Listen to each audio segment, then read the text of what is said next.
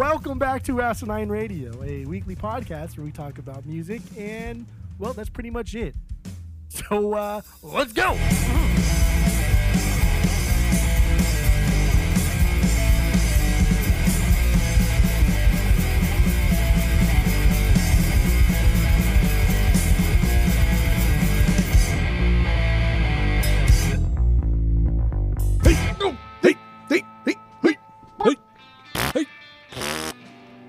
This is Asinine Radio. This is the weekly music podcast where every week we get into our fearless beer review. Then we get into our vinyl pickups, what we've listened to, and that leads into the songs of the week. And then we wrap it up with some new music and other happenings in the music world.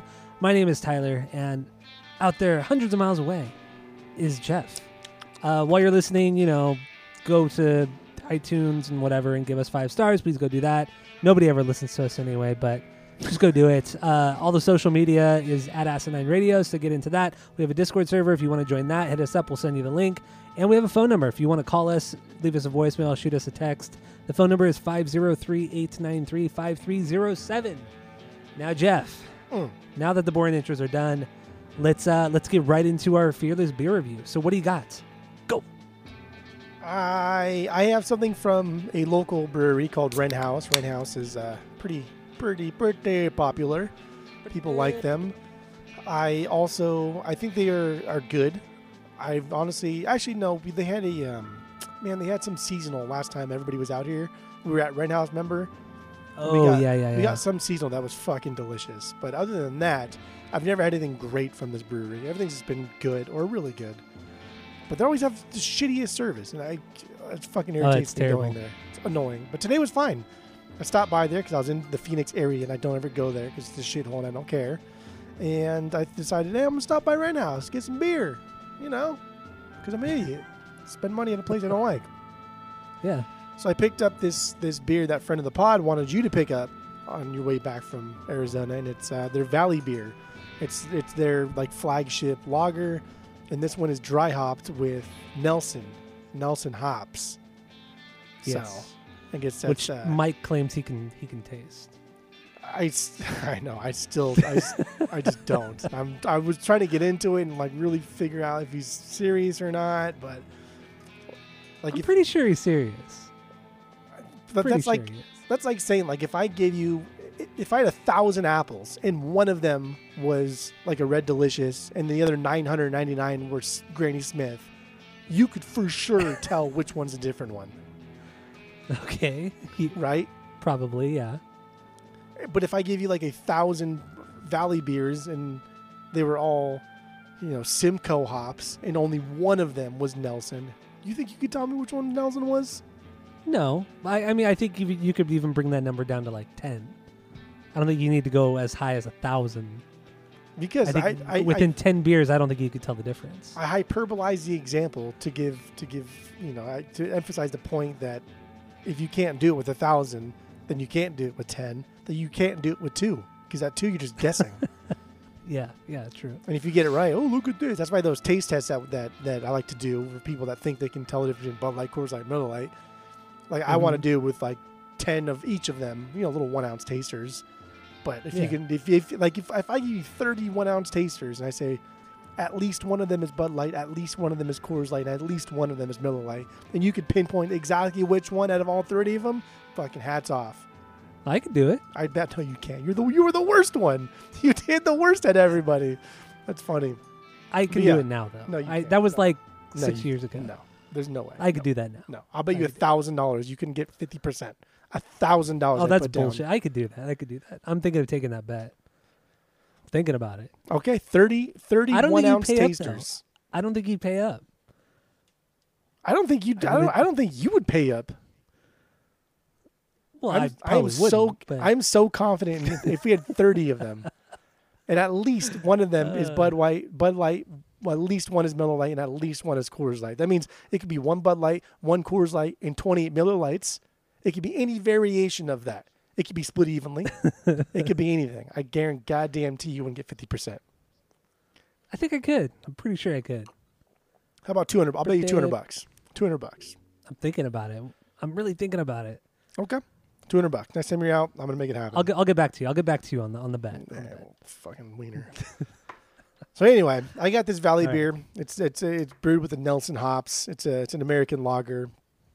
I don't know. I think they just did it in the past like 6 months. So there's that. Our boy Raul did leave a review for their normal Valley beer, but not this variant. Oh, we'll read it anyway. Who cares? Yeah. I'm surprised he's even had anything from Red House I know, since they Which don't is- distribute to California. Right, super cool. So he rated their normal Valley beer, which is just their normal lager. He gave it a 4 out of 5, and he says, "Yeah, hell yeah, this one is more clean than Doc Holliday after his last shave. I love it because it doesn't make Raul want to scream. I love it. It's just there, existing and not making a fuss. Valley beer is just a cool one, like John Barrymore circa Grand Hotel. Get some." What? What a knucklehead. When did he post that? This was.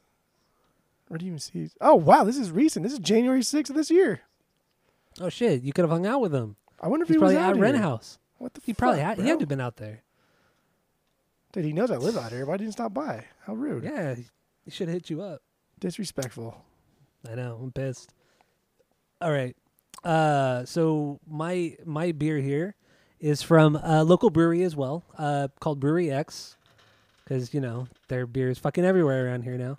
This is another one of their signature series. This is volume 2. I got this because it's a hazy. It's actually technically a double hazy, and that goes along with our album of the week, Fugazi. So How does it go 'Cause it along with the rhymes. album? Oh, because it rhymes, Oh, hazy gotcha. Fugazi. It rhymes. Fugazi hazy. Fugazi. Oh, that would be a hazy. good beer. And, Fugazi hazy. I'm sure it has to exist. Because then Ian Or McKay fucking couldn't come Ian after you McKay, for yeah. like copyright stuff because it's not Fugazi, it's Fugazi. Fucking cuck, man. Yeah, this is 8.3 ABV, and let's just try it because I don't know. I want to drink. So, you ready? I'm not even poured it yet. I haven't even opened it yet. Oh my gosh, dude. Well, okay. While you're pouring it, Raul did not leave a review for this beer on Beer Advocate, and it kind of seems like he hasn't really done anything with Brewery X, which is very strange because he lives here in Orange County. But what are you gonna do? He'll go out to fucking Phoenix and go to Rent House and not hang out with you. So Yeah, Raul's kind of rude. He's kind of irritated me a little bit lately. now we're turning on him. I'm good to go now, kid. All right, let's do this. Ooh, good tink. Oh man. Oh man. Is that a good? All right. Is that a good hazy by the Fugazis? Oh man, this is a good hazy fugazi. What do you got on your Rent House? Or your dry hop, whatever. Valley beer. Weird. Weird. Yeah, I mean it's a lager. It's a hoppy lager. So Yeah, I'm not a big fan of hoppy lagers. just kind of weird. It's not bad. Friend of the pod here says he could taste everything and all the notes, and I don't know if he was kidding me, but it makes a little sense because he was kind of saying it has like a winey flavor, and then like a slight Oh, yeah. buttery flavor. Do you get the buttery flavor? I mean, because he said it. Now that I'm looking for it. But How much you want to bet he read that somewhere? He didn't think of the buttery flavor. He had to have read that. I'm getting like popcorn, like popcorn. Oh, okay. Buttery popcorn. Okay. Yeah, that's a little weird. I'm definitely getting like popcorn. That's weird. But see, you're thinking about it. You're thinking of butter, and people associate butter with popcorn a lot. This is true. I eat a lot of popcorn, and I definitely get popcorn here. You don't eat popcorn. Dude, we have this. This is like the third time we've had this fucking conversation. I know. I still don't think you eat popcorn. I really still don't think you do. Why do you? I think this is like a long con now. Like, you know that I don't believe you, and now this has just become a long con. In my room right now, there is a bag of popcorn that I ate in the office a couple weeks ago that the dog dragged into my room, and I just never took it out. It's just laying there on the floor. I'm too Alright. lazy to pick it up, even though I have to step over it to get into bed. But yeah, this Fucking is idiot. okay. It's a little dank, but not Okay. too pot tasting. But it's fine. I think this would be really Alright. good. This would be like a really good first beer when it gets like 120 degrees outside because It's still a lager, and lager is always good when it's hot. Like I feel like lagers are good when it's hot. I like them. It's the best thing to have when it's hot. The only time I really like a lager is when it's really hot. But this has like a little pizzazz to it. So I would definitely hit this as my first beer before we hit the pool. And then I transition to like light beers and things that taste okay when they're warmer. Because inevitably everything, no matter what cooler I have, it's going to get warm. I mean, 120 degree heat. Sitting out in the sun too. Yeah. Everything gets warm. All right, so we have a 3-point rating system. What's up? I swear I'm getting popcorn here. All right. I believe you, even though I know you don't eat popcorn. We have a 3-point rating system where 3 is a perfect beer, 2 is a good beer, you're going to continue to drink. 1 is a bad beer, but give it a shot, and 0 is a drain pour. So what do you give your Valley beer? I give this a solid 2. Yeah. Solid 2. Okay. It seems to be kind of where I fall on the Renhouse stuffs. I don't think it's great, but it's not bad. I think the flavors are layered nicely. Nothing about this is like gag or gross or something I want to drain pour, but it's not reinventing the wheel here. I'll never get it again. But would you get a 12-pack, right? Yeah, but I split it with Slun, so. Oh, okay. He's probably gone through all of his 6 already. He cracked and drank it and said it was amazing within seconds. He's so frustrating sometimes. He's so frustrating. Oh my gosh. Did you see, I'm sure you did see, but it's kind of a tangent, but the vinyl he bought with the Goblin thing, that 6 LP box set or something. And I said, have you even seen these movies? He's like, no, but it's just limited edition. And it's like, dude, you spent probably $200 on that shit. Dude, I got so mad at him last night or the other night because you kept wanting me. He brought it in. He's like, check this out. I said, what is this? So just that box set that I bought. I said, I don't want to. Nope. I don't. I have it staunch. I hold firm. I said, I do not want to look at them. I don't want to touch them. I don't want to talk about your dumb fucking box sets. I don't agree with the way you spend your money. You have no money, and I don't want to do it. So get the fuck away. Get this away from me. I don't want to talk about it. And then he like did it again. Because he was listening to some shit last night, like 10 o'clock. Dude, it's fucking loud, bro. Like, why is it so loud? So it's not even that loud. I said, I can hear it from the kitchen, and like the air conditioning's on. Like it's loud. Like everybody's sleeping. Like my sister got to wake up early. The kids got to wake up early. And so then he said something about like he couldn't hear it. I said, that's because you bought shitty speakers. You didn't buy speakers. You have speakers that are from the 90s. That are computer speakers that our neighbor was throwing in the trash, and I took them and gave them to you as placeholders. I said, instead of buying dumb fucking records that you've never heard, why don't you buy nice speakers? Yeah, it's true. Irritating. What a fucking idiot. Oh, he is irritating, but whatever. So here's something crazy too. So I in our group chat I texted friend of the pod that I tasted popcorn, and he said that it has this thing called this chemical called diacetyl, and I guess it's a chemical that's made in like butter flavoring, and it's like a popcorn plant flavored thing. So like if you taste things, that's a chemical that you're tasting. And so the fact that I said popcorn, that's pretty good. That's pretty good. That is pretty good. This guy over here, I guarantee he looked it up, but I got it fucking straight from the mouth, baby. He had to have looked it up. There's no other explanation. What a knucklehead. Yeah. All right, my so you gave yours a 2. I'm gonna give this the Signature Series Volume 2. I'm gonna have to give this a perfect 3 out of 3. This is a really good hazy, and it's a double hazy. It's strong, but you can't taste how strong it is. It's really, really well balanced. It's sweet and not overly sweet, but it's perfectly balanced. I think it's awesome. This is a really, really great beer. Damn. Highly recommend. 3 out of 3 to Brewery X. Have you had any beer from Brewery X that just wasn't good? I think I had a Kolsch there once that I didn't like. But that was about it.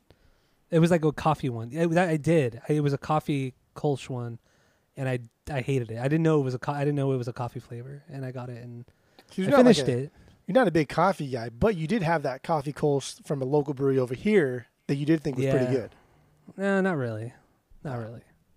No. Okay. I'm not a coffee man. I'm not a coffee guy. Yeah, you drink Monsters and Rockstars and Red Bull energy drinks. Well, all mixed monsters together. are my breakfast. That's my breakfast. All right. So are we good with the Fearless Beer review? Yeah. Can we move on? Mm-hmm. All right. Let's so then we got the vinyl up next, so we're going to just kind of talk about what we picked up, what we listened to, and that leads into the songs of the week. So what do you got, Jeff? Go. First things first. That's where we start at the Great place top. to start. First things first. It is what it is. RTJ1. I got through RTJ1, and I've not gone through RTJ3 yet. But the guy at Grace Records, Brent, he always kind of has like the scoop on like what's coming out, and he says that a pressing of RTJ Chew is coming out very, very soon. So that's nice to know. I figured it was because remember we tried to pre-order it on Amazon, and then it canceled it. Yeah. So I mean that's a telling sign right there Shitheads. that it should be coming out soon. But anyway, yeah, continue. Yeah, RTJ1. It's that cool like orange variant, and it just it looks it's very aesthetically pleasing. Like you talked about last week, it's super short, and it's unreal because like again, I just want to reiterate how great of an album it is, but knowing that in our rankings that objectively, obviously, that it's their worst album, but it's goddamn near perfect. Like it's so fucking good. So it's insane to think that this group only gets better and better and better. Mm-hmm. And that's just silly. It's silly. It's remarkable. It's fucking remarkable.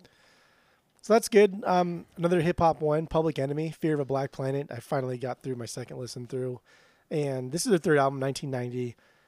Dude, this pressing sucks, man. This is a shitty right? pressing. I fucking hate it. I want to purge this because it's just I don't like listening to this, and I'm probably going to purge it because I'm not going to listen to it again because it sucks. It just sounds like shit. It's flat. Nothing about this is dynamic. It's quiet. It just sounds like shit. And this is one of the biggest letdowns of a record I think I've ever bought regarding to like sound quality wise. Sound quality, yeah. I agree. My copy's the exact same way. That's exactly what I complain about too. It's terrible quality. I'm not even gonna listen to it again. This is probably going to get purged. So, because it sucks. It's shit. It's terrible. And it's such a keep it for now. This is such a banger of an album. It's such an aggressive album that just kind of like furthers their I don't know, their sampling usage and everything is just like hyper focused, and I love it. It's fucking fantastic. It's a great record. Dude, like 911 is a joke. Like that's a song that's still talked about to this day. Like amazing album, but this pressing sucks hard. Hardcore suckage. I agree. Didn't VMP put one out too? Like a couple years ago? They put it out at the same time. I think they put out the same month they did the Wu-Tang. Oh, okay. And not knowing that Public Enemy, this album also doesn't have a proper pressing because the Wu-Tang also doesn't really have a proper pressing. And so like you were stuck deciding which one of the two that you want, either like a good pressing of the Wu-Tang Clan, which is a much better pressing than the one we have. Yeah, much but better. It's still not a great pressing. And that's not because of the pressing itself. It's just because of the recording and the masters and stuff. That just, the time doesn't sound good. Yeah. But like Fear of a Black Planet, apparently the Vinyl Me Please pressing of it is like the bee's knees. It sounds unreal. And knowing that, obviously like hindsight's 20/20 here, but I would have opted for the Fear of a Black Planet over the Wu-Tang because this is damn near unlistenable. It's that bad. It's so terrible. It's so fucking terrible. I think it's one of the worst records I've ever bought sound-wise. I mean, the original copies of Blue that we had are pretty bad. Yeah, but even with the crackling and the pops, it still sounded fine. And that was a mono pressing, and mono pressings always will play better than stereo pressings just because the way the grooves are made. What was mono pressing? The Blue Notes. No, I said Blue. Did I say Blue Note? I meant Blue, Weezer's Blue. Oh, yeah. You said Blue Notes, but Weezer's Blue. I'm sorry. Yeah. That wasn't like a terrible pressing. It was just quiet and a little bit flat, but. Well, you're going to purge it, so. Yeah, I'm probably dude. It just sounds like shit. It's just not even fun. It's not even fun. I know. I agree. Okay. I agree. Okay. So then, what else you got?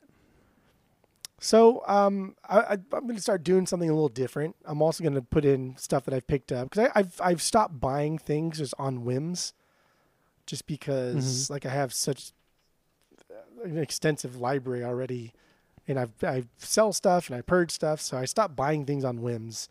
And a perfect example of why I shouldn't do that is this band called The Gods, Godz, baby. Ah, yes. This is this was a rock group from Ohio from like the late 70s. They went on tour with Kiss in the late 70s, and they weren't even signed. Like nobody knew who they were, but like Kiss loved them, and their first album, like their demos and stuff, like everybody liked them because they ripped. It was good. It was just really, really good hard rock of that era. And I saw this record at Grace, and I was like, it's kind of a lame thing, and it takes a lot for me to buy something now that I don't know, even though it's $3. Even though like when we first started collecting, I love buying shit.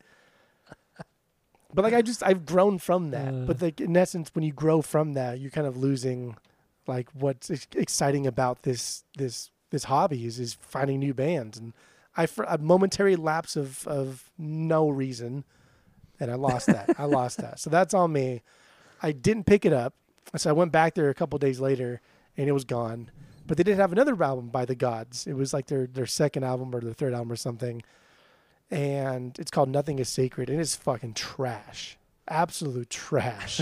But what's so bad about it? I don't understand. So the first album I thought kind of had like a cool like AC/DC hard rock vibe to it, but it rolled much smoother, much faster, kind of in the way like George Thorogood kind of rolls along. Everything just flows very nicely.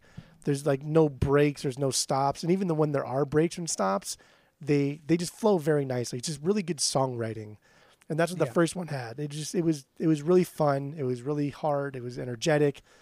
The second one is just like embarrassing generic rock with like a little bit of glam thrown in there.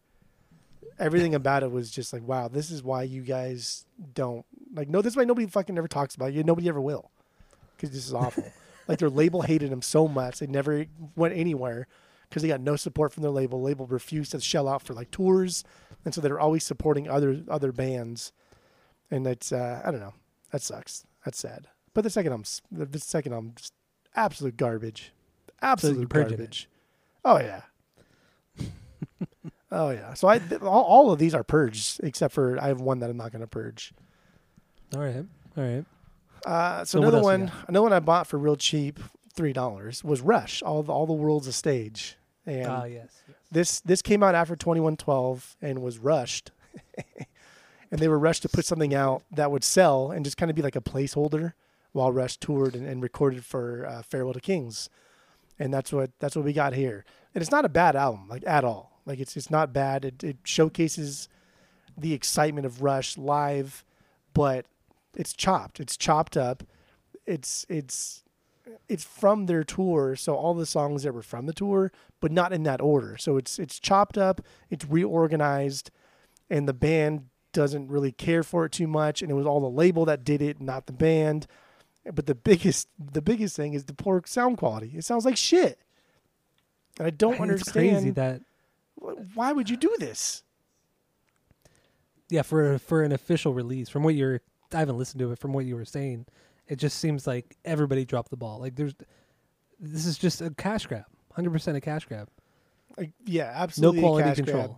And it was just I could not believe the sound quality, and it sucks too because the pressing that I have, it was $3, and it's like super clean. I cleaned it up. It plays fucking fantastic. There's like no pops. There's no skips. There's no loops. But it sounds like shit. It's like the fucking Public Enemy album we have. It just sounds like shit. And I could not believe that like 2112 was massive for them. Absolutely massive. We're talking sold out world tour. Yeah. And they put this out and it sounds like shit. And for a band that like prides themselves on just absolute precision on their live shows, not only just like musicianship, but sound wise, it sucks. Yeah. It's trash. That's a real shame. Damn shame.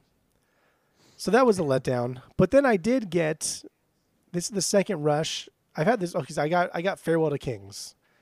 Mm-hmm. Because I've been in this, because I've gotten this record 3 times now since we've been collecting. Because they sell so easy. People buy Rush all the fucking time. And these are easy $20, $25 records to sell. Probably more where you live. But Like Yeah. I sell all these records all the time for no less than $20. And I've sold Farewell to Kings twice for $20, and I saw it for like $10. I was like, okay, cool. Let's get that taste out of my mouth. All the World's a Stage. Literally the next day, actually, I bought it. So let's get that taste out of my mouth. They rushed All the World's a Stage to prepare for Farewell to Kings. So I bought it again. I shouldn't say I bought it again. I got it again. This is the first time I bought it. But it's a solid album. It definitely sounds like the beginning to a sound shift into like more synth heavy music, and like eventual disappointment. So like my first Rush album that I got for free was Signals, and that's the one I listened to first ever in its entirety. And Signals is trash. It's just not a good record. I hate it. I think it's awful. Don't like it. And So the only critical. song on this one, on Farewell to Kings, that I think is like out of place is Closer to the Heart. It's a solid song, but it's like poppy, it's straightforward. It's under 3 minutes. It's just There's nothing wrong with it. there's nothing wrong with it, but it's not a good like indicator of what Rush is about. But what I did like about this album is like the use of synth and the Moog, like not in a way like Rick Wakeman uses them to be kind of flashy and kind of like proggy and obnoxious, but they use it in this more like ethereal or sci-fi approach, and it gives it just like a cool kind of like subtext, and I like it a lot. It was really cool. But I will say that I still think Rush is a band where the parts are greater than their sum, because aside from like 2112 and like Hemispheres, because Hemispheres has like a one-parter that's the first half of the album, and it starts with the last song on Farewell to Kings. Besides those things, I think they're a band that are amazing individually, but together right most of the time, music. You're one of the very few people that say that. Honestly, Crazy. their biggest songs. What are their biggest songs? Like Tom Sawyer. Okay, that's a Yeah, cool only pop Tom Sawyer, song. That's a Yeah. fun pop song. That's no Red big deal. Barchetta. Yeah. Closer to the Heart. Okay, that's another fun pop song. No big deal. Like these songs are good songs. I'm not saying they're bad songs. I'm just saying like this is a band. Man, like I don't know. I don't know what it is about these guys that I think individually they're amazing. And even like the guitarist Alex, like he's a fucking amazing guitarist. Great guitar player. But like we only talk about Geddy and Neil, and so he's kind of just thrown in the back, and like people don't even really know his name. I know, right? And so He's definitely the most forgettable one, but he's not forgettable at all. That's the thing. It's a weird band. They're a weird band for sure. Like their reputation is weird. they're a brand more than they are like a really good. I don't know. There's just something about. You better watch They're yourself. no. They're a brand for sure. Get the fuck out of here. They are a brand. The little 2112 pentagram thing. But It's what a you were fucking gonna say brand. is like they're more of a brand than what? Than their music, because that's silly boy talk. I think together they are not great. I think individually they are great, and some of their best songs. I think they only have one. So like the stuff on 2112, I think is like their best stuff. Like Okay. I think that's probably like their best album. Side one is just the 2112, epic 20-minute song. I think that's fucking amazing. I think it's perfect. Yeah. And then the last song on Farewell to Kings is a prelude to the next album, Hemisphere, just like Cygnus or some shit. And Yeah. if you put them all together, that's like a 30-minute song. That's fantastic. Fucking so good. That's amazing stuff. Everything else, I think, is just a group of guys that are trying to just mash as much technique into every individual song they possibly can, except for their big hits. Their big hits are just pop songs, which again, it's fine. Which makes sense. It makes sense too. I mean, you're not gonna get any sort of like you're not gonna win a popularity contest having a 20-minute song. You're not gonna be played on the radio if it's a 15-minute song. You gotta have a pop song on there. And I got nothing against pop songs because Sounds like you do. They can be fantastic, but to think that Rush is like these fucking prog prodigies when they put out stuff like Tom Sawyer and Limelight. Oh Like, my god! come on, these are pop songs, bro. Of course they're pop songs, but they have other They're pop great songs, songs bro. too. They're pop You're songs, such a bro. knucklehead, man. They're pop songs, bro. Such a knucklehead. I think everyone's you getting can say the fooled. same thing about Yes. They have some huge pop songs, Yeah, but they're a prog band. Same with Genesis. Genesis is trash. A lot of pop songs, but they're a good prog band. Nobody puts Yes, aside from like musicians, nobody puts Yes in the same category as Rush. Nobody. I Nobody. disagree. No. I disagree. No. If I disagree. unless you play music or unless you're a progman, you do not put Yes in the same category as Rush. You don't know any fucking Yes songs. Maybe Roundabout, but you know 5 Rush songs. Easy. But what about the, oh my God, what is the name of the fucking song? I seen all From good people turn No. their hands in state. Wait, what's the one from the 80s? No. Oh yeah, I don't want to sing it because it's terrible. I can't even think right That's now. that should have been a Rush song. Oh my God. But you know what I'm saying? Like, Yeah, it's they awful. had huge pop songs, but they're still that known was more as a prog one. band. That was one huge Still, pop song. it doesn't matter. One Rush or has four. 5 it huge doesn't pop matter. songs. Oy, get the fuck out of here. I think people are just fooled. I honestly think people are fooled by Rush. Rush is just their brand. They I made just a think name you- for you themselves. just- And it's fine. You just need to listen more. That's what you need to do. Have you come across any copies of Hemisphere at all? Yeah, I've had it twice. I know, but you don't have any currently, right? No. No, because that's Right. why I want Hemisphere a lot, but I never see it in the wild. Never ever see I it. had it, and when I sold you like 3 Rush albums, I had it then, and you didn't pick it up. I know. I don't know why I didn't. I know. And I then know. And then I ended up selling Hemisphere for like $25 at the first record show. Oy. But that was Easy. also at a time when we were buying a lot. We were doing a lot. Yeah, We were much more active with our buying. So I thought, okay, I'll wait. There I'll are 200 other things I want before I want Hemispheres. But now I'm ready for Hemispheres. I want it now. All right. What else you got? I just got rid of my notes here. So yeah, I talked about Farewell to Kings. This is one I'll keep for a minute. So now I have 4 Rush albums plus that live one that I'm going to purge. So if I come across like one more Rush album, I think I'm just going to make another lot and then purge probably like 2 or 3 of my albums. So, you know, So stupid. they're okay. They're fine. They're right, what a else? fine band. They're a fine band. Fly By Night is a great fucking record too. I don't know why you hate that. It's okay. It's a killer record. Yeah, it's fine. Whatever. So let's Whatever. see. That was, where are we at here? 1, 2, 3. I don't know where. I don't know what you're doing. I don't know why you would 5. close out your notes.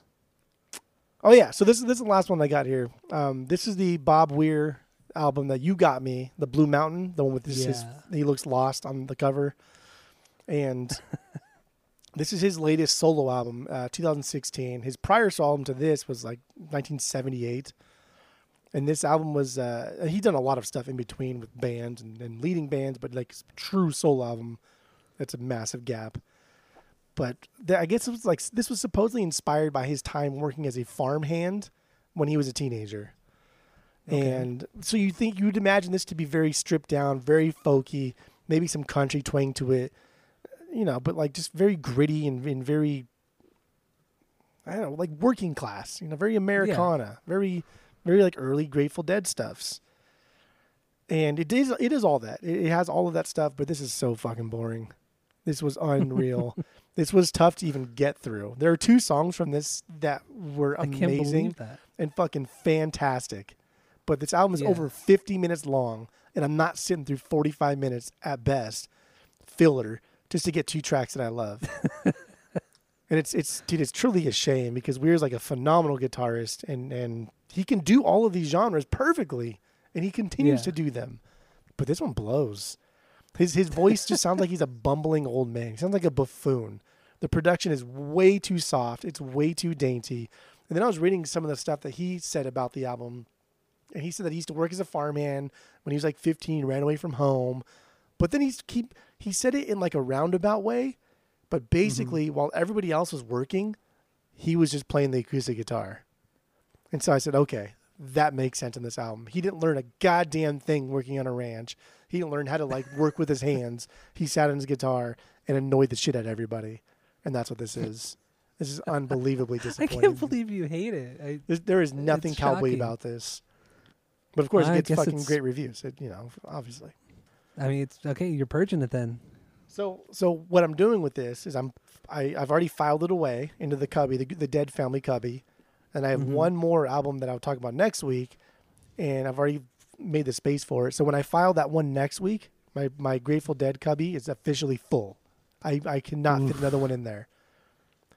So what that means is that there's going to be a massive purge, and I'm going to purge a bunch of this Grateful Dead stuff that I don't listen to. That's insane. I never thought I would see the day that you'd purge Grateful. Yeah. because dude, this stuff sells like hotcakes, and so I can sell these and buy like cool live box sets by the Grateful Dead that I know are actually good, and not keep this one because it goes for like $45-$50 online. So that was disappointing.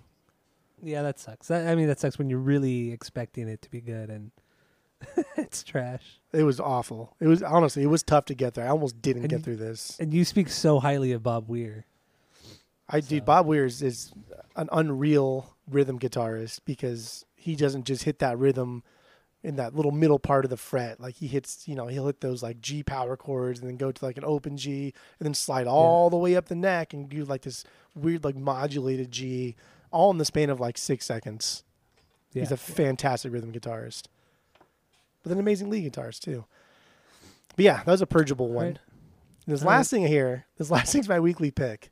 And yeah, I don't know why you got this. This is John, because it's $10. This is John Fogerty. This is his album Fogerty's Factory. This was like an EP/LP that was recorded during the lockdown.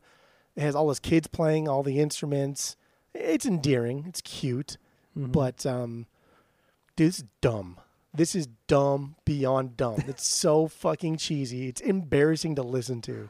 Fogerty's always singing in the front, always, which is lame. It's like, dude, let your kids take over if you're really trying to like do something different and be like the dad that wants his kids to like take over. Like, shut the fuck up. Let your kids do something. There's rarely ever drums in it, so they rely on claps and like guitar tapping to keep time. But it just doesn't match the songs. It just doesn't, like they're playing Fortunate Son and stuff in these CCR songs, and they're clapping and like tapping the guitar. It just sounds stupid because they're not rearranging the material to be more folky. They're doing it just the same way CCR would do it, but now instead of a drummer, they're just tapping their guitar. And it sounds fucking dumb. And then, so the song that I chose is the cover of Lean On Me, which is, oh my God, because the beginning part of it, he talks. He opens his fucking mouth and talks. And then the first like 25 seconds is like them talking about anti-war shit. And it's just like, dude, we're coming out of the pandemic here. We're coming out of quarantine. And everyone's trying to like forget kind of what happened and look to music to I don't know, to be something better, to do something else. And he talks about how horrible everything was. And like, dude, I know. Like, you think I don't know? I know. I was there. Like, I know. And then he even mentions like a lot of people just think I should just shut up and play music. It's like, yes, shut the fuck up, dude. I don't care. You're too old for this shit. Like, come on. And then they played Lean On Me. And the way he did it was very reminiscent of that Gal Gadot Imagine debacle. Oh, that was so bad. Remember? And she thought like it was this to bring the world together, and everyone's like, well, are you fucking high? This is the dumbest. Like, why would you, what are you talking about? The world is like burning. Why would you do this? And that's what this reminded me of.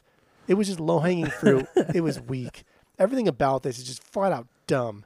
I had to listen to Cosmo's Factory after this just to get this shitty taste out of my mouth. And like even the cover art is a reshoot of the Cosmos Factory cover, but done in the most cheesy, tasteless, pathetic way I could ever imagine.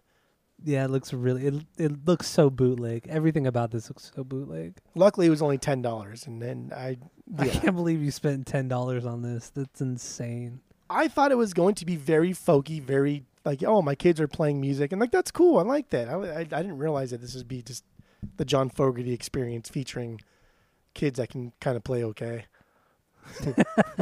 It was so disappointing. After I listened to this, I barely got through Lean On Me. I barely got through the song, and I'm like, okay, I'll kind of go through the CCR songs, and yeah, it was fucking terrible. Like they couldn't. There was times, I think it was Proud Mary. Oh no, it was Fortunate Son or Proud Mary. I don't remember now, but. No, it was Fortunate Son, because whoever was playing guitar, I don't know if it was John or whoever, but they weren't keeping in time. The timing was just awful. It's like, why would you even record this? Why would you put this out knowing that you're off time? It's like it was so glaringly obvious that they were doing that. It's fucking terrible. I can't remember. I can't remember the last time on the pod where something was so bad to me that I had to put it as my weekly pick. I don't think it's ever happened. This was so bad. Lean On Me. Like, dude, singing Lean On Me is just such a cash grab. It's so fucking pathetic. I don't even think it's that terrible. good of a song anyway. Really isn't. It's a good song, but it's just like we've heard it done by like most people don't even know who the fuck sings it. So it's like we've heard it done like so many goddamn times that it's just Yeah. it really is. It's low hanging fucking fruit. Ugh. Do you want me to play the intro too, where he talks, I mean, just to really make it annoying? Oh God, just Oh fuck it, I'll just start it from the beginning. So, so here's bad. here's their version of "Lean on Me." We are living in a remarkable time. Protesters all across America and around the world are standing up against the evil that is racism. I'm so proud of the young people of this generation for reminding us all who we are. Now, some people will say, "Oh, John, I wish you wouldn't get political." Kind of like shut up and dribble. But this isn't about politics. It's about human rights. It's about empathy. It's about compassion.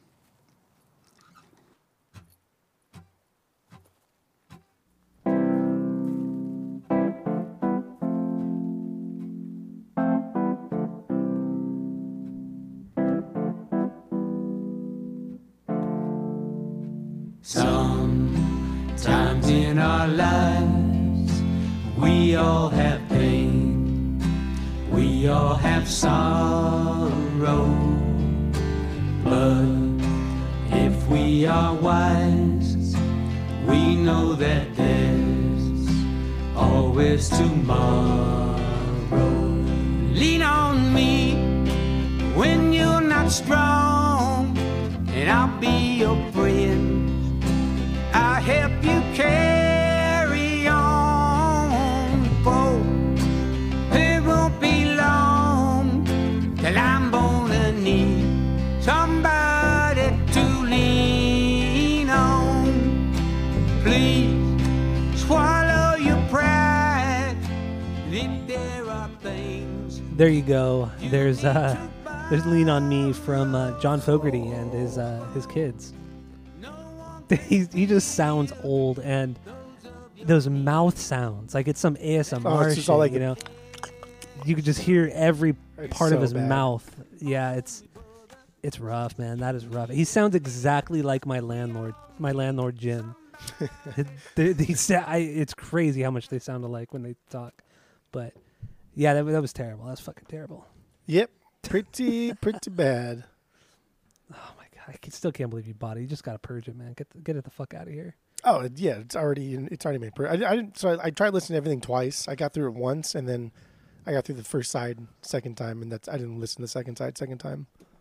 That's for the best. That's Yeah. for the best. It's stupid. It's dumb. I hate it. It's awful. It's embarrassing. It really is embarrassing. Yeah, it's so bad. I can't believe it. I can't believe they put that shit out. Whatever though. You're one of like the greatest songwriters of the '70s, and you put this shit out. It's unbelievable. It is. Pretty embarrassing. Yeah. All right. So we got anything? You got anything else on your vinyl? That's it. That's all. All right. Let's start with my first thing here because that's a great place to start at the very beginning. First things first. Mm-hmm. And then we do second things second. So what do I have? Fuck, where are my notes? Here we go. Mm-hmm. So I picked this one up from White Rabbit last week, middle of last week, I think. And I was just going through stuff and I'm like, oh, the cover, it was the cover that interested me. And it was somebody named Bull, and the album is called This Is Bull. And I'm like, I've never heard of this. The cover is really stupid. You should look it up actually right now. But I was like instantly hooked. I'm like, this has to be at least interesting. And then on the back of it, so I took it out. I was looking at the back, and there's like this whole excerpt from Muddy Waters. Like he was writing about this guy named Bull, and there's like this whole thing about it on the back of the jacket, and it was $10. And I'm like, you know, fuck it. I asked Tracy at White Rabbits. I'm like, have you ever heard of this? And he's like, no, I have no idea who that is. I said, okay, because I usually trust you with your recommendations. He's like, nope, never heard of it. I'm like, okay, cool. I'll just take it. I'll give it a shot. And then my dumbass fucking drops it. Of course you dropped it. Fucking Why would dropped you it not right drop in front of him. But luckily it didn't fall on the floor. It just like fell on the counter. But I He fucking dropped it in front of him. I can't believe I fucking dropped it. I'm like, oh fuck. I'm definitely gonna buy this. Like I just slipped, and he's just laughing at me. He thought it was funny, and but yeah, so I got this one, and I threw it on. Well, he ended up giving this to me for free anyway because I bought a couple other records. It's like I just fucking take it, like fucking rad, dude. So It's I got this so for free. ugly. The cover's so Right? ugly. It's so ugly, right? But I was like, what the fuck is this? And then the Muddy Waters endorsement on the back, I'm like, okay, this has to have some merit. So so then I threw it on. The first song played through, and I'm like, dude, this is trash. This fucking sucks. and then as it goes on, it gets better and better and better. And he like kind of rips it up on the guitar, and there's just some good like funky like R&B kind of stuff going on. Like this album's all over the place. Like psychedelic, blues, funk, R&B. Like it's everywhere. Some hard rock thrown in there. It's a pretty eclectic record for somebody that has never put out a record before. I mean, this is the only record he ever put out. This is in 1970. Never put anything out before, and there's nothing written about this guy at all, except what's on Discogs. This guy is just like a phantom. I don't know anything about him outside of what's written on the back of the jacket of this record. And yeah, this is solid though. I mean, I'm definitely weird. keeping it. I mean, it was free, so I'm gonna fucking keep it. Why the hell not? Barry Gordon is his name. Right? Yeah. He looks like he's Native American, or maybe half Native American and half African American. I can't really tell. But on the cover, it's just him sitting. He's kind of a bigger guy, and he's sitting there, and he has like all these three beautiful women around him they're all wearing like stupid costumes. And yeah, dude, the cover's terrible, but the music's pretty solid. It's pretty solid, pretty solid. Okay. So You dropped it. That's Yeah. all right. I know I was so embarrassed. I was so fucking embarrassed. But like, are you surprised? Honestly, Well, yeah, I am surprised I dropped it. I am surprised. I've seen you drop albums like left and right. Every time you're over, you drop at least one album. I've dropped one album once at your house. Every time you're over, you drop at least one. I've dropped one, and it That's was all you my do. record. It's not like it was your record. I dropped one of mine. So You love dropping stuff. That's all I you don't do. know what it is. I don't know what it is about records, man. I have like fucking butterfingers. You do. But- No, greasy. But it's funny whenever I have like a record of mine that's I know is expensive or is valuable or whatever, I take I'm extra cautious when I'm holding it. Like I hold onto it real tight and I set it down lightly. Like seriously, I'm so careful around some of my records because I'm so afraid of dropping it. Dude, I'm over here listening to records like while I'm pretty drunk, and I still have never dropped a record. Yeah, it doesn't. It's not like this happens often. It does happen often. No, it doesn't happen often. More than once is often.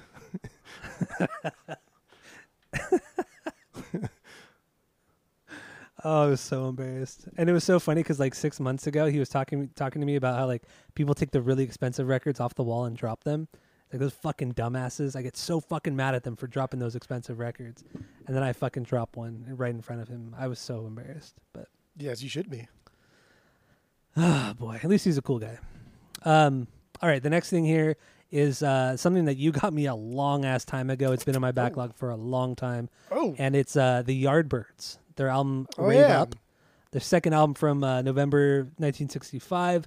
This one has both Jeff Beck and Eric Clapton on it, but not together. So side A has Beck, and I think it's side A has Beck, and then side B has Clapton.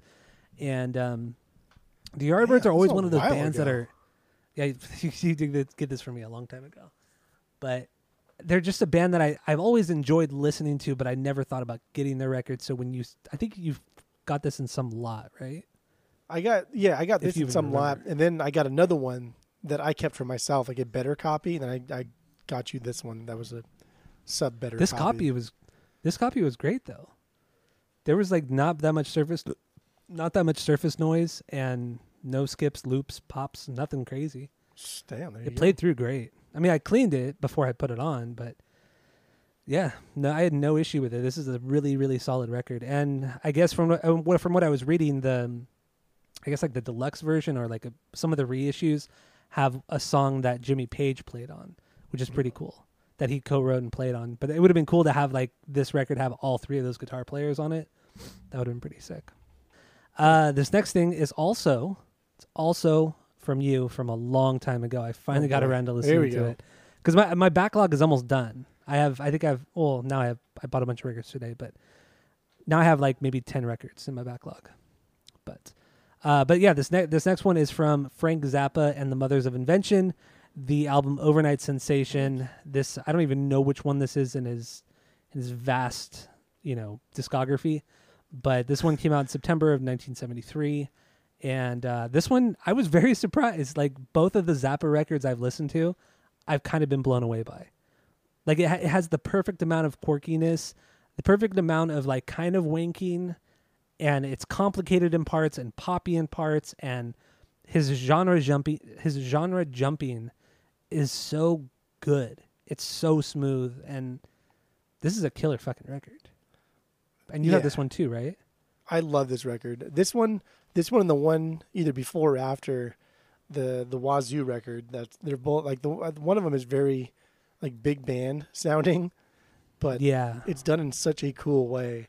But I will say, like some of the stuff that I have like 6 Zappa records, and I'm gonna purge like half of them because sometimes it's just too much. It's just like, calm down, bro. Like, you don't need to try so fucking hard all the time. But I love this album. I think this album's fantastic. Yeah, this one is really good. I'm very happy with this one. And I mean, it's a very clean copy. I don't know I think when I got that for you or where. I have no idea either.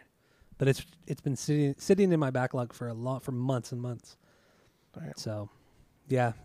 Earlier or last week, I just was like, fuck it. I'm just gonna go through a shit ton of my backlog. I got through a lot more, but I'm just not gonna talk about it on the pod. But yeah, some good stuff. So Okay. this next one I got from White Rabbit last week as well. It's Neil Young, his 11th album called Reactor. This came out in 1981. And at this point in my Neil Young listen through, because I haven't listened to everything yet, but I've listened to some of the stuff in the 80s and some of the stuff in the 90s, and I feel like this is the last good Neil Young record in 1981. Because I listened to Trans after this. Trans, I could not get behind that record, man. I really, You hate really, really Trans. tried. I really tried with that record. I just couldn't do it. I mean, Okay.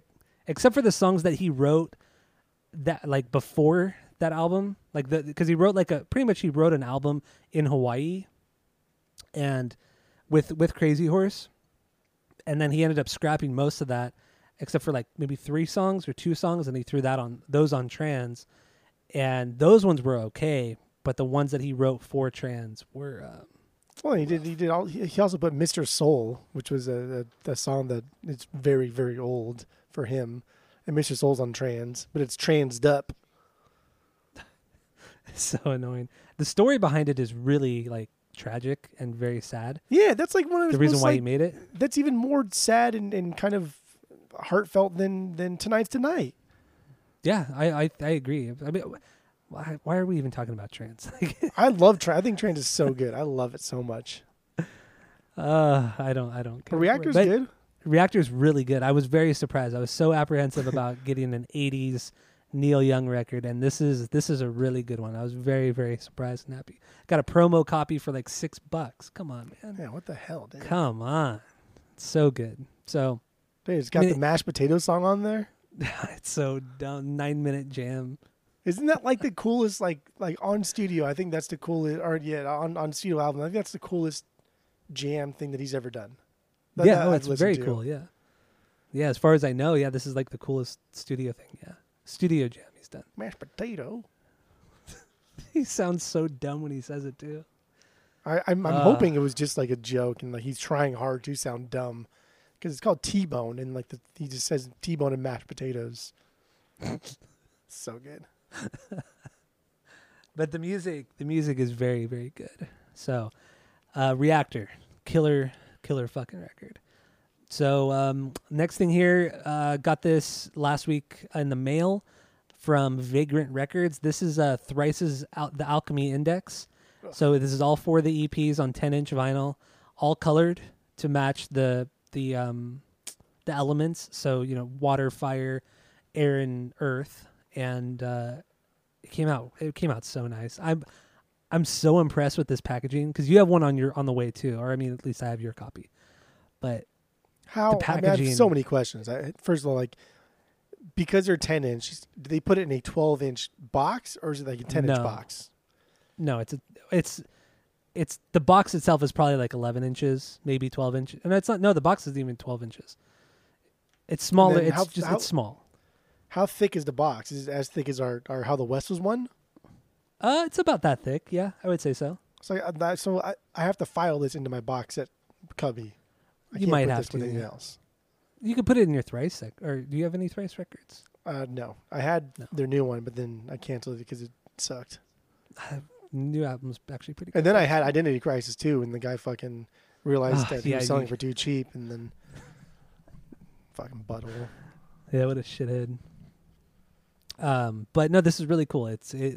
I wish they were 12-inch EPs, but whatever. The packaging's great. It's cool because every song there's like a backstory to every song, like how it was recorded and written for every single song, and I don't know. It's just beautiful. It just looks so nice. It looks nice, and is the box itself like textured or anything, or just flat? it's just flat. Oh. But it's sturdy, like it's fucking sturdy as hell, and it opens up like a book. Like it has an actual spine, like a book has. So it opens up like that, and it doesn't feel like you're gonna break anything, and it's nice, man. You'll see. I think you'll really appreciate it. I'm super stoked for it. Yeah, I think this is like one of the coolest box sets I have. I don't have very many box sets, but this is like one of the coolest. This and my You have, Melancholy. I was gonna say you have 3. You have Mars Volta, Melancholy, and now this one. Oh, and then I have the Rage one. I have yeah. How the West was one. That was the big disappointment. Was the How the West was one. That was a disappointing box set.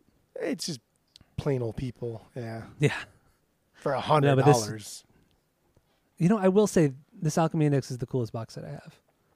The detail is it's just so nice. Over the Mars Volta box set? Yeah, over the Mars Volta. The Mars Volta was more like, let's just try to make something different by doing that whole the diamond thing. You put it on top, like that shit.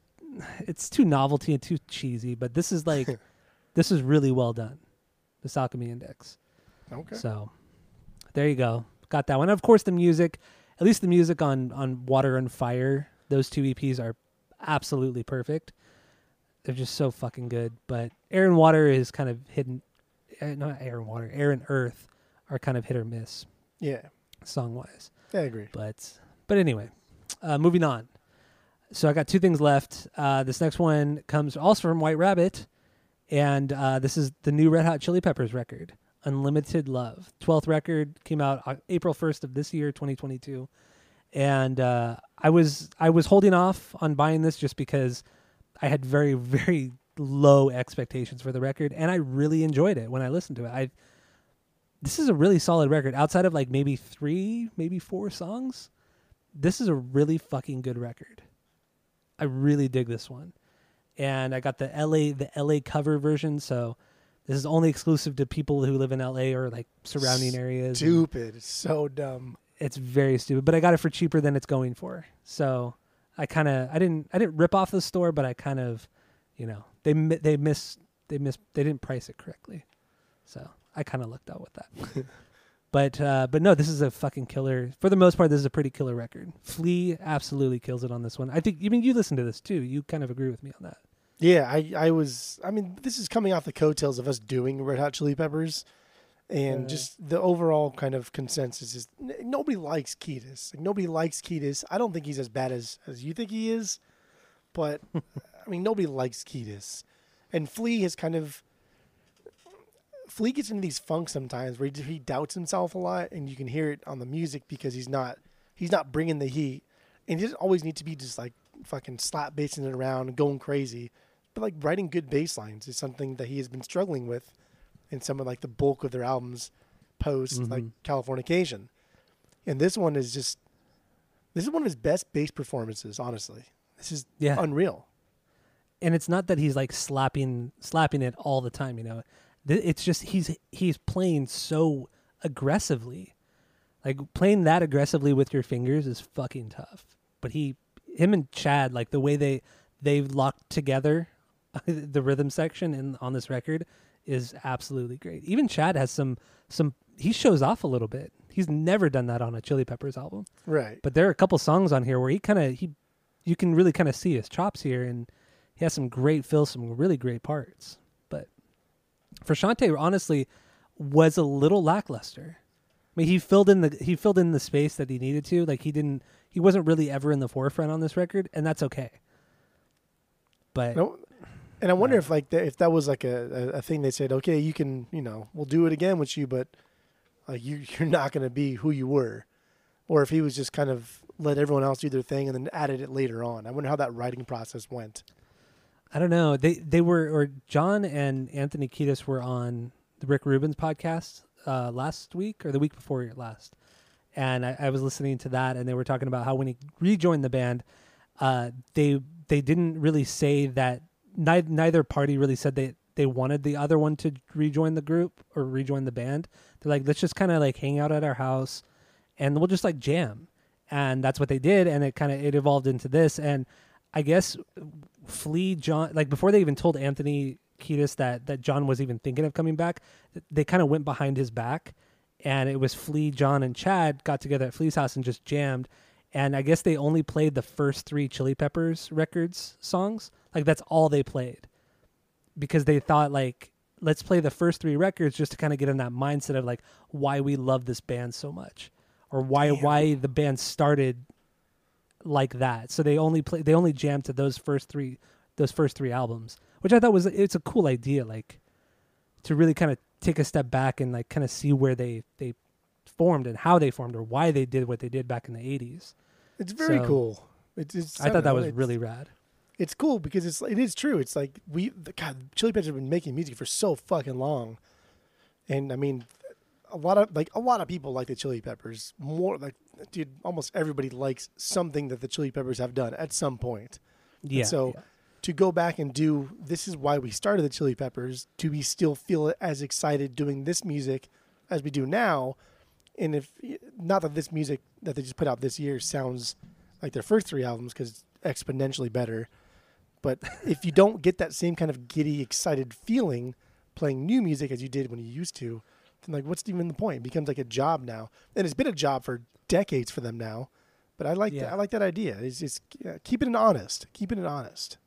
And Frusciante said something cool. He was like, when they decided to do that, Frusciante obviously wasn't on those first 3 records.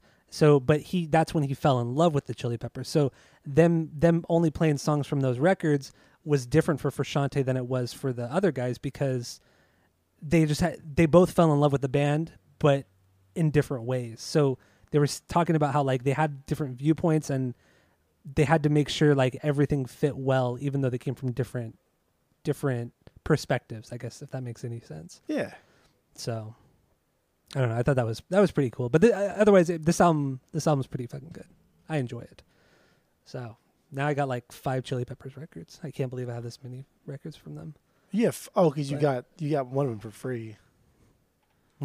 Yeah, I'm With You, and then I got that one for free, and then I got The Getaway for $5 from you, and then then I have Mother's Milk, Californication. Now I have this one, so I got the 5. I forgot The Getaway.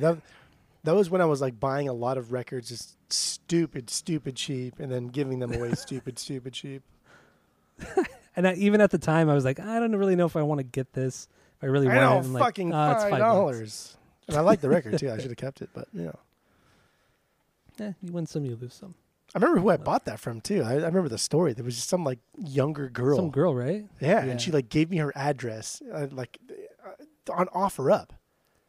Yeah, and I even like lowballed her. She was selling like full records for $50, and I offered like 20. I said, I'll come right now. That's what I do. I said, I'll offer you less than half of what you're asking, but I'll come right now with cash. She said, yeah, here's my address. Come knock on the door. I was like, dude, and she fucking lets you into the house, right? Yeah. Well, she's like, you want to come in? I was like, nah, I'm good. I don't want to come in. And then I told her as I leave, like, you really shouldn't like give people your address and OfferUp. I know this sounds weird saying it to you, but there's a lot of weirdos out there. But thanks for the records. Because come on. Yeah, it's really dangerous. Dummy. So yeah, Red Hot Chili Peppers, Unlimited Love. Get into that. And the last thing here is my pick of the week. I got this one. Where did I get this one? Last Friday, I think it was. And it's Billy Corgan, the singer-songwriter from the Smashing Pumpkins. It's his second solo record. It's called Ogilala. I don't know how to pronounce it. Came out in October 2017. Rick Rubin produced this thing, and it's a folky album. It's a folk album, essentially. Folk pop record. It's all him, an acoustic guitar, some piano, and some strings here and there. It's very stripped down, and I think it's a killer record. Jeff probably hates it, and he probably hated the song I picked, but I don't give a fuck. So You don't know here's anything. here's the song "Half-Life of an Autodidactic" from the Billy Corgans.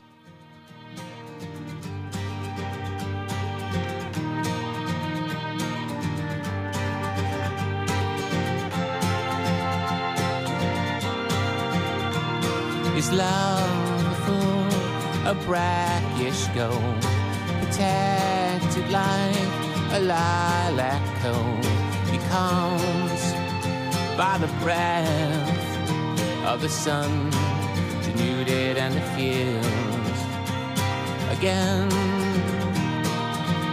The wild he went, so silent, so subsumed, pervaded by room to ever lapse into ruin and regret.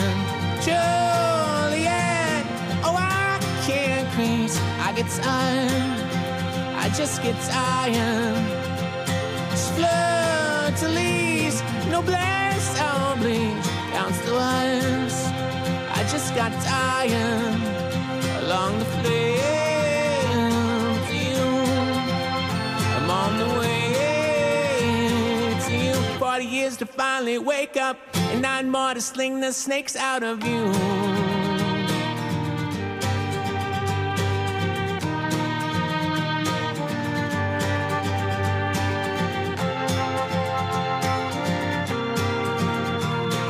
Richly pink, that steel cone flam, a flint of luck, miscast my chance. Is one does after days roll dance.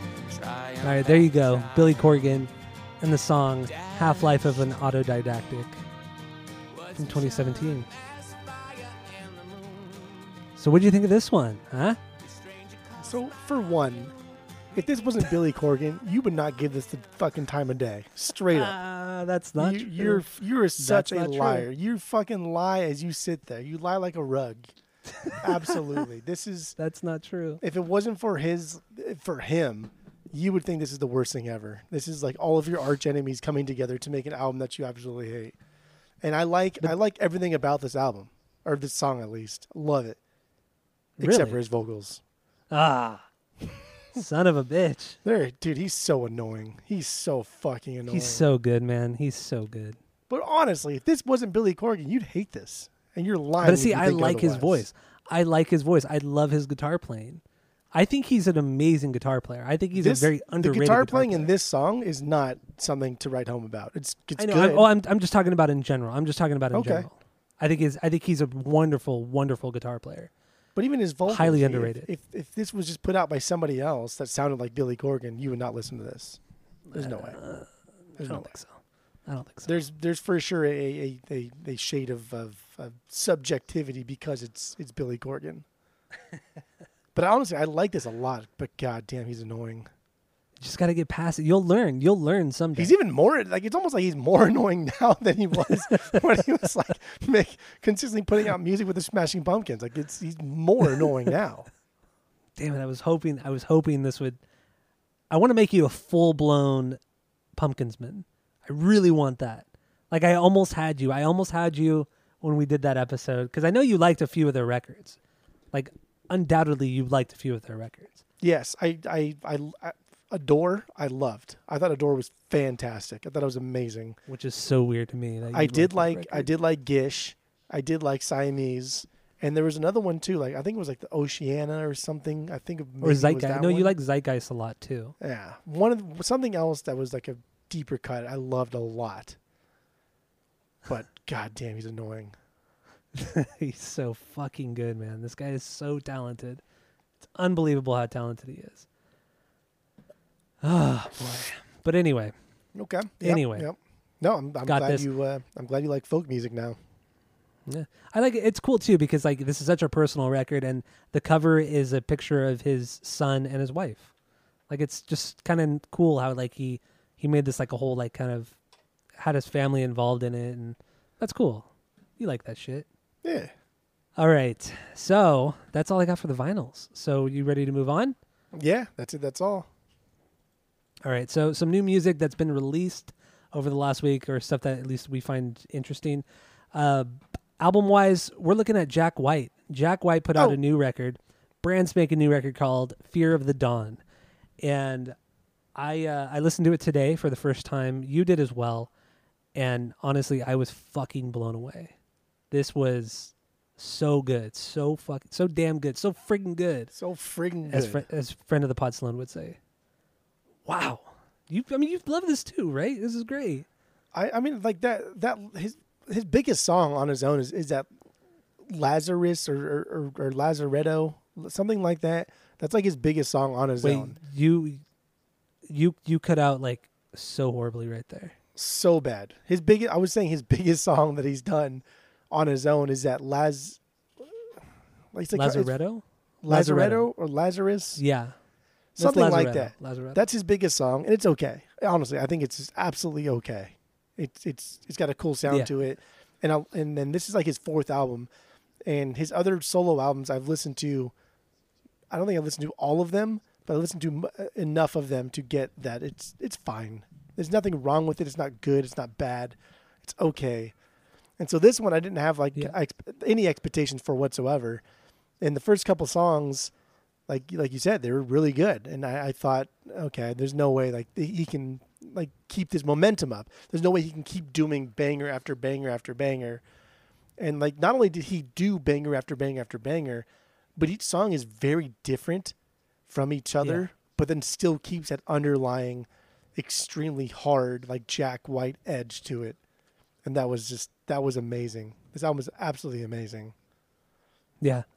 It's unbelievable. And it's one of those albums too where every single song has something unique about it so that you can tell the difference between songs, you know. Nothing really bled together. There's something very unique about it all, and this has potential to be the album of the year. Some of the heaviest stuff like he's ever written is on this album. There's parts of this album where I mean it's still a little too early to see exactly who played what on what parts and who wrote it. But there are some parts of this where, like, I thought, like, damn, this is so low. This is like when everybody thought there was a really cool bass player for Seven Nation Army, but it was really just Jack White doing like an octave phaser, and that like blew everybody's minds. And this is kind of like the same thing. There are parts of this that are so low and so crunchy that I'm hoping it was kind of in that same form as Seven Nation Army. And this is cool. Yeah. There are moments too where his guitar tone sounds almost electronic. It doesn't sound like a guitar, but then it'll like I don't know how to explain it. Like he rides this line between this electronic sound and rock and roll sound. It's fucking killer, man. This album is really, really fucking good. Dude, Jack White. And when I went to the record stores today, they were selling copies like crazy. I got the last copy at the record store today. I know they're just flying off the shelves. There was only 2 copies left of the indie exclusive at Grace today. Even though when I called them earlier, they said they had plenty. When I went there today, they said they only have 2 left. And I bought one of them. And so this is, dude, everybody likes this. This is fantastic. And Jack White's like the fucking king of Detroit right now. He's like on top of the world. I know, honestly, right? Honestly. Like everybody loves this kid. He's bringing jobs to Detroit, building like fucking vinyl pressing plants, calling out major labels. Like the dude's all over it. All over it. Yeah.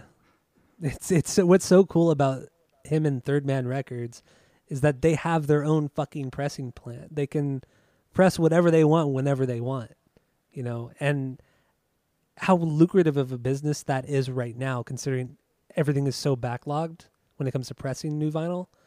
Like he could get any fucking band in there and cut a deal with him and you know, make a shit ton of money. It's crazy. And have it be quality. Yeah. Oh man, dude, I just can't believe how good this record was. Everything about this is really cool too. I mean, obviously the blue theme has been since like day one of his solo stuff, which is like Yeah. directly contrasted to the red theme of the White Stripes, but to keep a color concept continuously throughout album to album to album is really cool. They did with the White Stripes, and that was fantastic. Now he's doing the Yeah. same thing with his solo stuff, but it's like the opposite color of red. It's so vibrant and blue. I think that's awesome because he's still keeping the consistency in like a brand itself, but it's like the complete opposite. But it sounds kind of similar sometimes. And then he got married on stage the other night. Did you see that? No, I didn't see that. What the Dude, fuck? he was so at his shows he plays White Stripe songs, and during Hotel Yorba there's a part where like everything stops and he says let's get married, and then it kicks back into the song of Hotel Yeah. Yorba. And so instead of saying let's get married, like it stops and everybody knew it was going to stop, and it's like his fiance is there, and he proposes to her and he says will you marry me? Instead of saying let's What get the married, he says, fuck? will you marry me? And then like the song kicks up, and then during the encore they got married on stage the same night. Oh my god, It's that is so fucking rad. And then like a couple months ago, he played a show. He came. I don't know what the fuck happened. I don't know why or how this happened, but Kevin Devine was playing a show, and Jack White came out and was like, "Hey everybody, my name's Kevin Devine," and played like a little piece of like a Kevin Devine song. And then Kevin Devine came out, and it wasn't funny at all. And he's like, "Oh, you're not Kevin Devine. I'm Kevin Devine." And this really like awkward Oh, thing. But it was like, how the fuck do you like what? How does Jack White come out and like play a joke on a Kevin Devine show? how do you have that kind of pull to get fucking Jack White to come out? I don't know. Wow. And, like the whole blue hair thing too. Like that's super cool. And the guy's committed, man. The guy's all over it. Love it. King He of never Troy. really seems to make things cheesy either. Like his artwork, yeah, being all blue, it never has looked bad. It's never been overdone. It's always subtle, and I like that. I like that a lot. Same with the Stripes. Like it's Yeah. always just an aggressive red. And it's changed from, the first album all the way up until like Icky Thump. And Icky Thump is very black and white, but it still has that peppermint kind of flair to it and very red. I love it. Yeah, I do too. The guy's amazing. It's fucking awesome, man. All right, so go check that out if you haven't already, or if you have, just listen to it again. Who cares? I don't care. It's your life.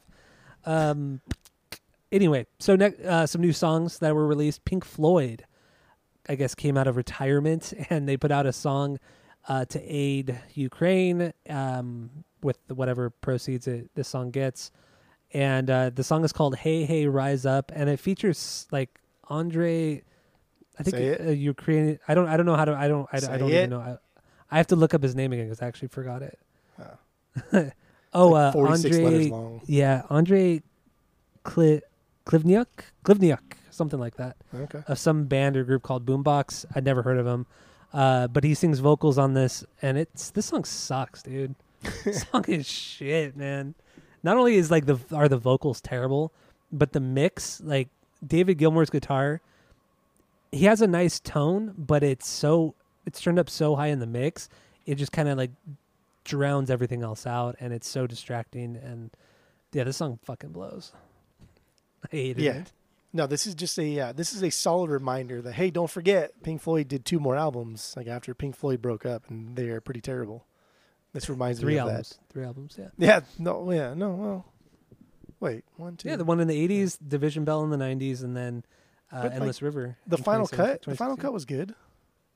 The final cut. No, I'm not talking. No, the other one, the one like What in else did they do in the 1985 or something.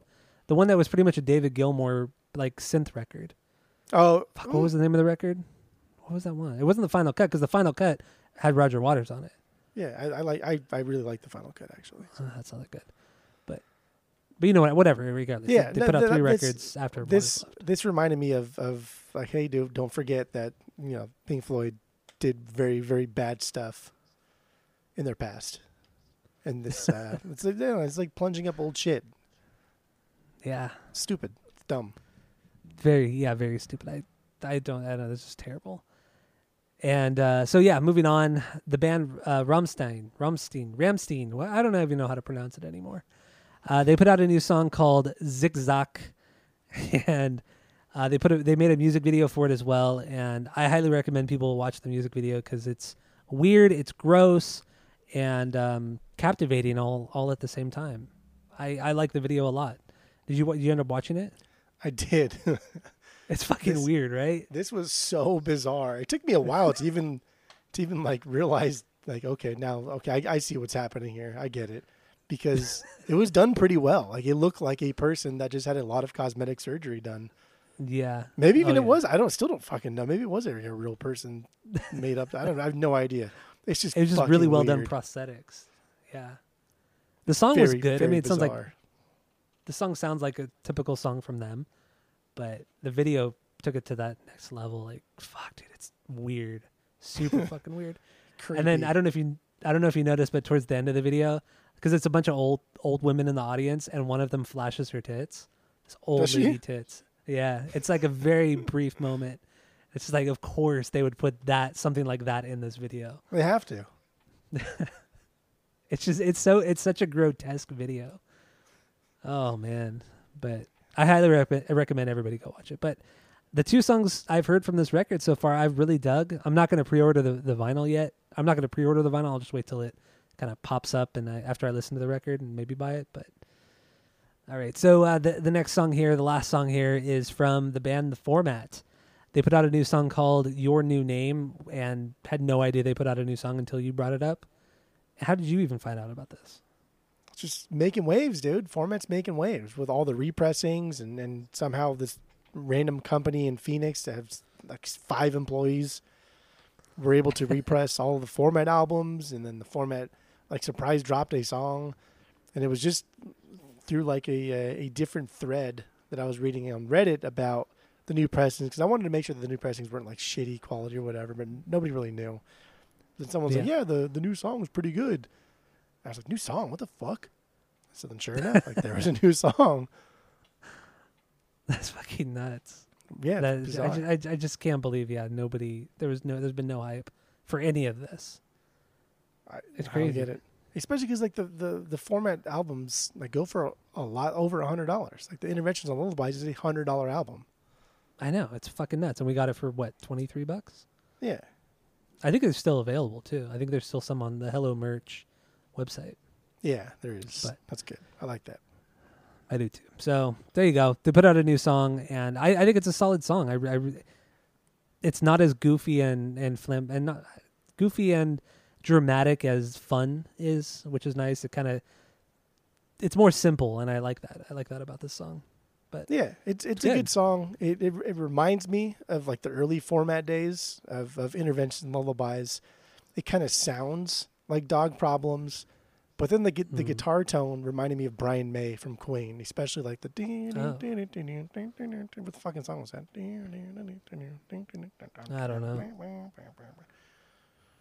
Fuck. Killer Queen. That's what it sounded like. Yeah. Is that Killer Queen that you were singing? I don't Yeah. know.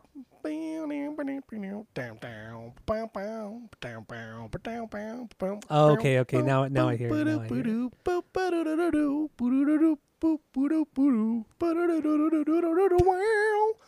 Yeah, it's Killer Queen. That's good. That was really good. You gotta play it Oh, out man. in my mind. Where do my thinking? That's a great place to think too. All right. Well, yeah. Anyway, this is a good song. Go check it out. Do you want to play it, or what do you think? Nah, it's okay. You good? All right. So go check it out. New Format, good stuffs, and so that's it for the new music. Some other, I feel, interesting things happening in the music world. Real quick, the first thing is Kurt Cobain. One of his the guitar that he played on, the guitar he played in the "Smells Like Teen Spirit" music video, is being put up for auction on May 20th or May 10th, I think it is. And they're expecting it to sell for over $800,000. So that's stupid, and Yeah. that's a lot of money for a guitar that's been sitting in a museum for probably the last 20 years. Very dumb. Yeah, I just can't believe how much money this shit goes for. And it's gonna go for probably more, and especially Probably, because yeah. they're saying like a lot of the proceeds. I don't know if they said all of the proceeds or a portion of the proceeds are going to like an orphanage or something. So there's going to be something. Somebody's going to buy it for $1 million. That's And it's just- crazy. I mean, it's just like, what would Kurt think if his guitar is selling Kurt for $1 would million? hate You know it. what I mean? He Like, would come fucking on, hate guys. this shit. Oh my god, dude, it's terrible. I I mean, mean, like- whatever though. How cool would it be though if somebody did buy it for like $1 million, and then posted a video of them just smashing it to pieces. I was just thinking that. God, that would be so fucking cool. And that's something that Kurt Cobain definitely would have done. That would be You know, so awesome. he would buy something expensive like this just to destroy it. I hope Dave Kurt Grohl buys was- it for $1 million, smashes it on stage. That'd be so good. That would make him a god. Oh, that'd be so cool. Oh, you know what I just saw on TikTok a couple days ago was I guess the video's been around for a long time, but Butch Vig was doing like a breakdown of the song In Bloom, and what he did was he took out all the tracks except for the vocal tracks on that particular song, and I had no idea that Dave Grohl sang all the harmony on that particular song, and then Butch takes it down to the point where it's only Dave Grohl singing the harmonies in that song, and it was perfect. I couldn't believe how good it was and how well Dave Grohl's voice sounded with Kurt's voice. Like they just were perfect together. Vocally, they were just absolutely perfect. And it's so crazy to think, like, had Kurt not died, how much they could have collaborated together and sung together and shared lead vocals with one another. And they could have really done some really cool shit had Kurt not died. It was very interesting. It was fucking cool. Like, you should just, I mean, you could probably look it up on YouTube, but yeah, Butch Vig, I think he goes through every song on Nevermind and talks about all the individual tracks and what they did to record certain things and how they recorded certain things. But that In Bloom part with Dave Grohl's vocals was really cool. So go check it out. Cool stuffs. Okay. And the last thing here, it was published by Rolling Stone magazine that Dead and Family were going to stop touring after this year. They were calling it quits, and that's it. That's all. And then later that day, Bob Weir went on his Twitter and said, I haven't heard anything about this at all. No idea what they're talking about. Yeah, so just like, dude, fuck these publications sometimes. It's so annoying. That's so Yeah. embarrassing to like be that big of a news source and to drop the Yeah. ball that hard on something. I mean, you lose so much credibility, and that's literally your entire business is based off of credibility, and you've just shown that you have none at all. Yeah. Like, why does anybody read Rolling Stones? Like, if they got something this big wrong, you're bad. stupid. You're fucked. You're stupid. You are a dum dum. It's insane. But yeah, I guess I will never see the Dead and Company though. I will never just go to. I will not go to a concert. Why? You were going to a couple months ago. I know because I thought they were cheaper than they were, but for one, the price, and two, it's not. I don't know. It's not the Grateful Dead, and it's not what I envision. I'd rather my concept of what it would be like to go to a Dead concert in like the 70s. I'd rather that hold true than to go to one now and be let down. Okay, that's fair. That's fair. Because like in the 70s, man, they put up like Shakedown Street was like a 100 tent set up, and people were selling bootleg vinyl, cassettes, fucking T-shirts. You know, testing drugs. You could go and get your drugs tested to make sure they were good. You know, LSD or whatever the fuck you were taking. And everybody was just selling all this cool stuff. And part of going to the Dead concerts were spending 6 hours outside of the Dead concert. That's what I would like to do. I'm sure there's still a lot of things like that. So that's all I got for music stuff. So you got anything else? Should we finish That's this? it. That's all, baby boy. All right. Well, thank you all for listening. You know, the usual, help us out, give us 5 stars. And stay tuned for the main episode because we're getting into Fugazi and their record Repeater, and we're going to rank all their albums. So once again, thanks for listening, and that's it. That's all. Jerk us.